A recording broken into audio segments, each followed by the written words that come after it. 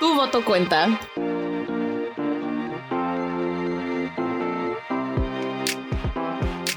Welcome to Build by Us, a podcast created by Democracy North Carolina, a nonpartisan, nonprofit organization dedicated to building a political system that works for all.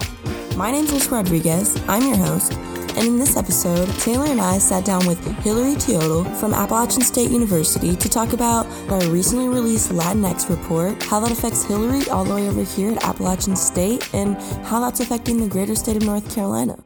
Hillary and I shared a lot of our personal experiences, and we're really excited for you to hear about them. So, here we go. My favorite part about this Latinx report is how it just really emphasizes how, the composition of our state is changing. This isn't just something that, this just happened and, now it's going to stop. It's this is something that's happening. It's going to continue to happen, and it's going to play a large role in this upcoming election. And it just, all the information in it, I wouldn't have even known that. And, I'm a part of that community. And so it's just really great to see that things are changing. So last week, we released our Latinx report. It was something that our researcher was working on for the past year, really, to specifically highlight Latinx communities in North Carolina, because that is the demographic of people that is growing the fastest and had the most exciting turnout in the 2018 election. So some of the key findings from this report include the fact that the number of Latinx voters in North Carolina has quadrupled since 2008. So, as of summer 2019, there was almost 200,000 self-identified Latinx registered to vote in North Carolina. And that's accounting for 2.9% of North Carolina's 6.6 million registered voters. And the greatest number of Latinx voters are concentrated in urban counties, while Latinx make up a greater share of registered voters in several southeastern counties like Cumberland, Johnston, Mecklenburg, Onslow. They're all in the top 10 for both number and percentage of registered voters. And then Latinx voter turnout surged in 2018 specifically. 35% of Latinx registered voters cast a ballot in 2018, which is compared to just 20% in 2014. And specifically, the county with the most Latinx voters was Mecklenburg, where over 12,000 Latinxes casted their ballot. So yeah, this report gave us a lot of important information about the Latinx community here in North Carolina and their participation rates, which I feel like some people would probably underestimate in a great way. And this report's a big eye-opener to that. So Taylor and I are actually here today with a special guest. Special guest? Do you want to introduce yourself? Yes, my name is Hillary Teodol, and I am a student at Appalachian State University, and I am the current president of the Hispanic Student Association. So the Latinx report highlights a lot of important things that are happening in North Carolina as a state. But I know personally for Hillary and I, we go to Appalachian State University and we can see a lot of changes happening in our school as well. So even just from here at App in 2010, there was only almost 500 Latinx identifying students. And now there's over 1,300. So that makes us the largest minority population on campus, right, Hillary? So even though we are the largest minority group on this campus, oftentimes people don't recognize that because a lot of Latinx students are either they are white passing students and they are just ignored in their classrooms.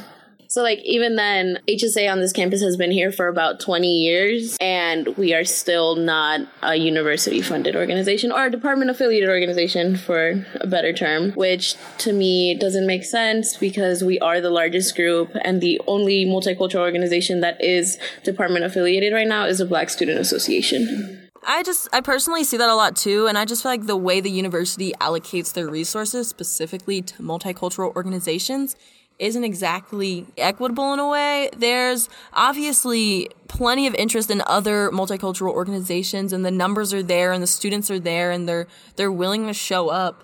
And they're still not recognizing that, hey, we're a large group on this campus too. We also need some resources. And typically, a lot of people just assume that the largest marginalized community on this campus is Black or African American students, and that's just not correct when you look at the numbers. They've showed for the past 9 years that Latinx identifying students have been in the largest marginalized group on this campus. No, yeah, and students show out, students are in these leadership roles, students are in these classrooms, and no matter how many students are advocating for themselves, it oftentimes feels like nothing's changing. And it sounds like it's a visibility problem, which makes me think of the thing that you told me yesterday, Alyssa, about the visibility of white versus black, and then the other groups not being as visible. Yeah, so a little bit about what Taylor's talking about. I recently was talking to someone about this upcoming presidential election, and they were like, yeah, I don't know if I'll ever see an Asian president in my lifetime, or even a Latinx president in my lifetime. I don't know if I'll ever see that. And I was like, oh, like, why do you say that? Just because I wasn't really thinking too much about it. And I was just like, well, why do you say that? And they're like, because in America, people want to vote for a president that they feel looks American. When people look at individuals who are Asian identifying or Latinx identifying, they don't think of American. But if somebody looks at a white person or they look at a black person, they're like, oh, okay, like, that's American. That's what America looks like. And they associate the identities with America, whereas they don't do the same with people of Asian or Latinx descent. You know, our society has created this visibility of what is American, and when you don't look really obviously white or black, then it feels like it's something else. Mm-hmm. Did y'all know, like, the first language spoken in the Americas was Spanish? It's real interesting when when people start saying, like, oh, like, this is America, speak English. So it's like, what are you talking about? But talking about, like, American and Latinidad, or, like, identifying as Latinx, it's, like, really complex, especially because we actually, like, in HSA, we just talked about this last week. We had a whole conversation about, like, how a lot of students, when you ask them, like, are you American? Like, yes, they are U.S. citizens, but they will not say they're American. Yeah. Even though they are. Like, these students are here. They have, like, full-on rights as in, like, quote-unquote, like, an American, but they don't feel like that. And it's so frustrating because it puts this, like, burden on them. Are you saying, like, they don't want that identity either? No, it's like us versus them, because it's always been like us versus them mentality. Like, if that makes sense. Like, when somebody says American, they're thinking about, like, somebody who's, like, Caucasian. But then they could be, like, a white passing Latino and they won't feel like they're American. Talking about visibility and how, Taylor, you mentioned, like, this is like a visibility issue.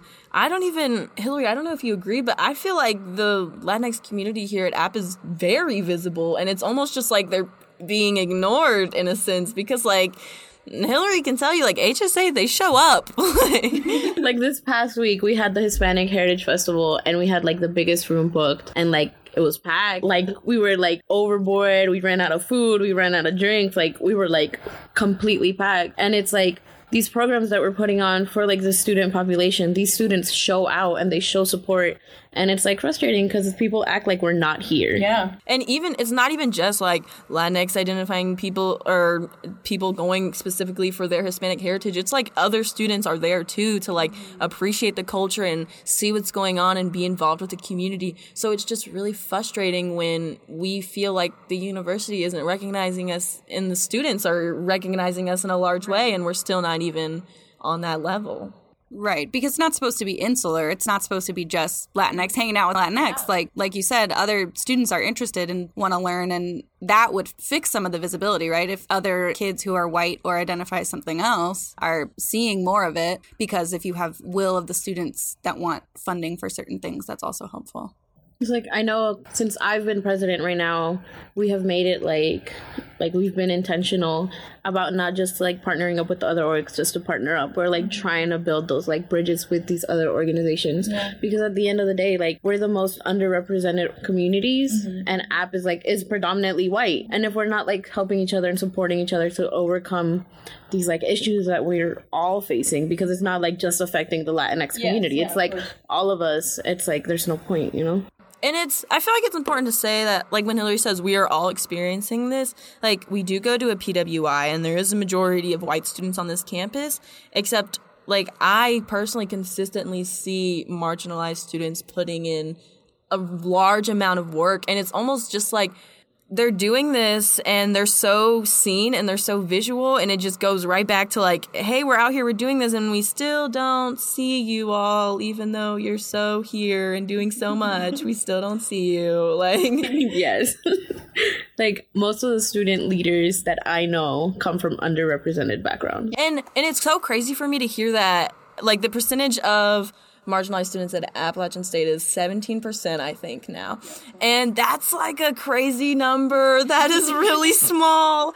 And when I hear that number, I'm like, how is that number so small? Because I see so many marginalized students every day in like important spaces and like at events and leading organizations and leading clubs, and it's like, how is the number so small? But they're everywhere and they're doing so much. And like I think it also goes back to like we surround ourselves by people who like push us forward. And so like for me, it's like I'm always surrounded by like strong-minded individuals who want to make sure that like regardless what organization they are, like that their members are being advocated for and being pushed forward. And so it's like it's crazy because like I don't know, I'm just always in the union talking to student leaders trying to see what we're gonna do next.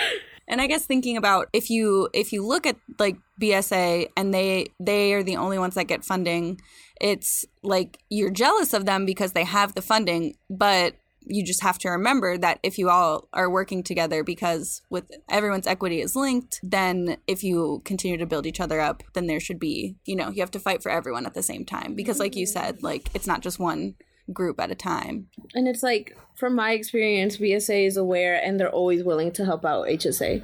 Any organization, like any programs that we've been trying to partner up and like that we do partner up, BSA is always willing to help us out. And like to me, that means a lot because like we're like, I'm gonna just be honest, like HSA's budget is not that big. Yeah. Like we struggle to like do great programs. Like when we can do great programs, like we do them, but it's always like money's always in the back of our mind. Like how are we gonna fund our next project? And so it's like really good to see that like, yes, BSA has resources that we don't have access to, but they're so willing to let us partner up and be able to like contribute to something larger. I feel like even hearing that, it just more emphasizes how it's not the students that are like doing this because the students are willing to help each other. It's more like the administration and how they view things. And maybe because like the administration aren't students like Hillary and I, they aren't in the union talking to students all the time, and they're not seeing like who these leaders are and who is in these spaces and who's going to these events. And so they're just assuming we're not because we're a small percentage, but we still are.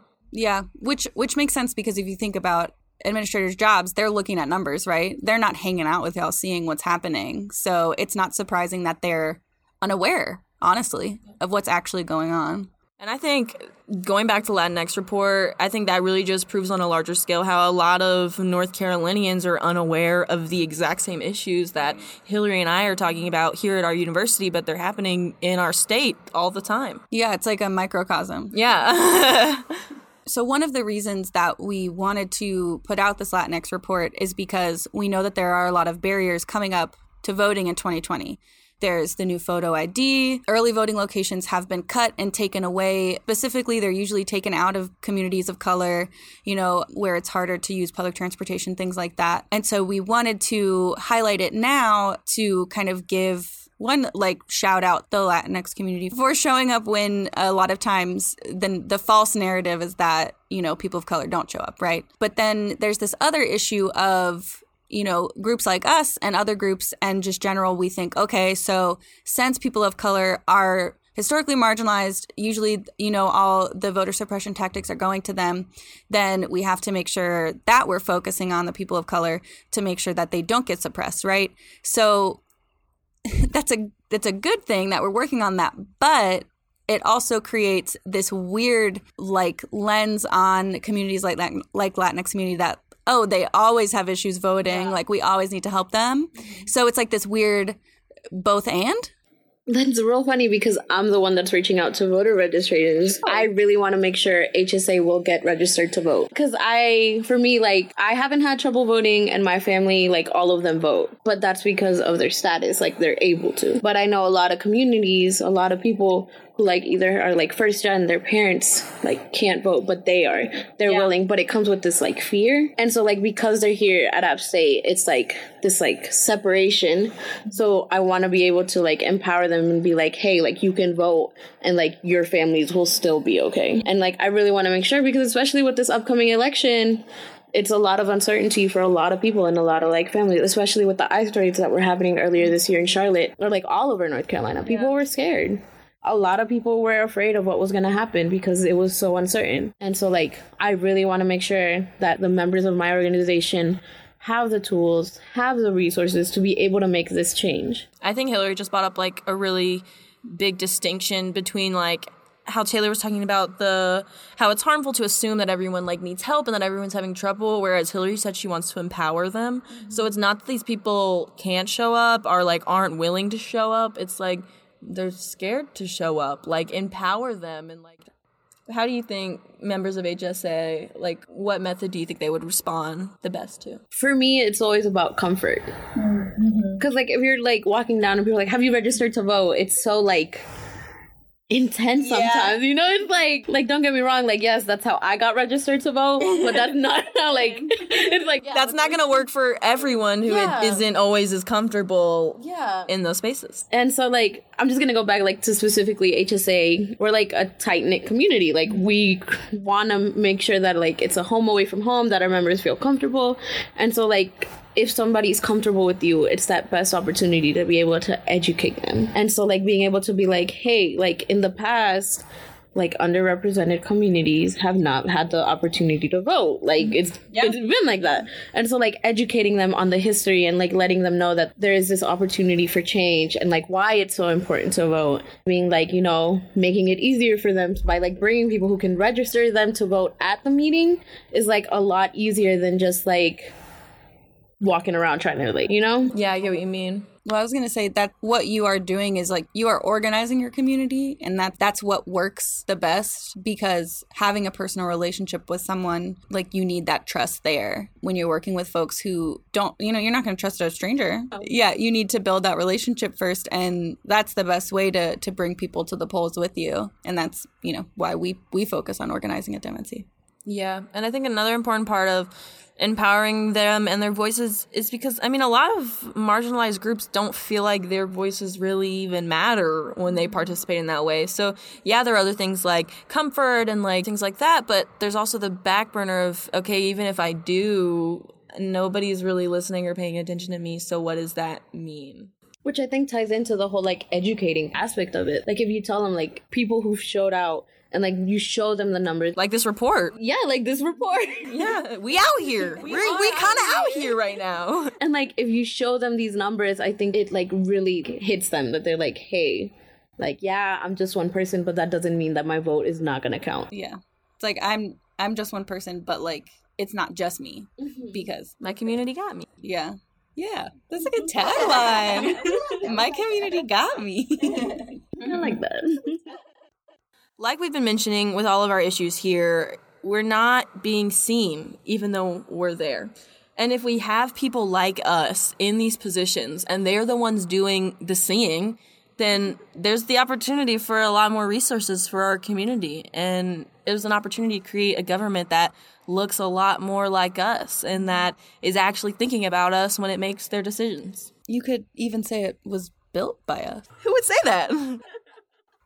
Moving ahead to 2020, the Latinx community will keep growing here in North Carolina. The turnout will be even greater, and y'all are going to be there for each other, right? Right! Yes. So if you're interested in reading this Latinx report and reading some of the statistics we've been talking about or learning more about the Latinx population in North Carolina and how they're showing out and how they're going to continue to show out, you can find it at dimnc.co/Latinx. Thanks for listening to this podcast made of, by, and for the people. Goodbye.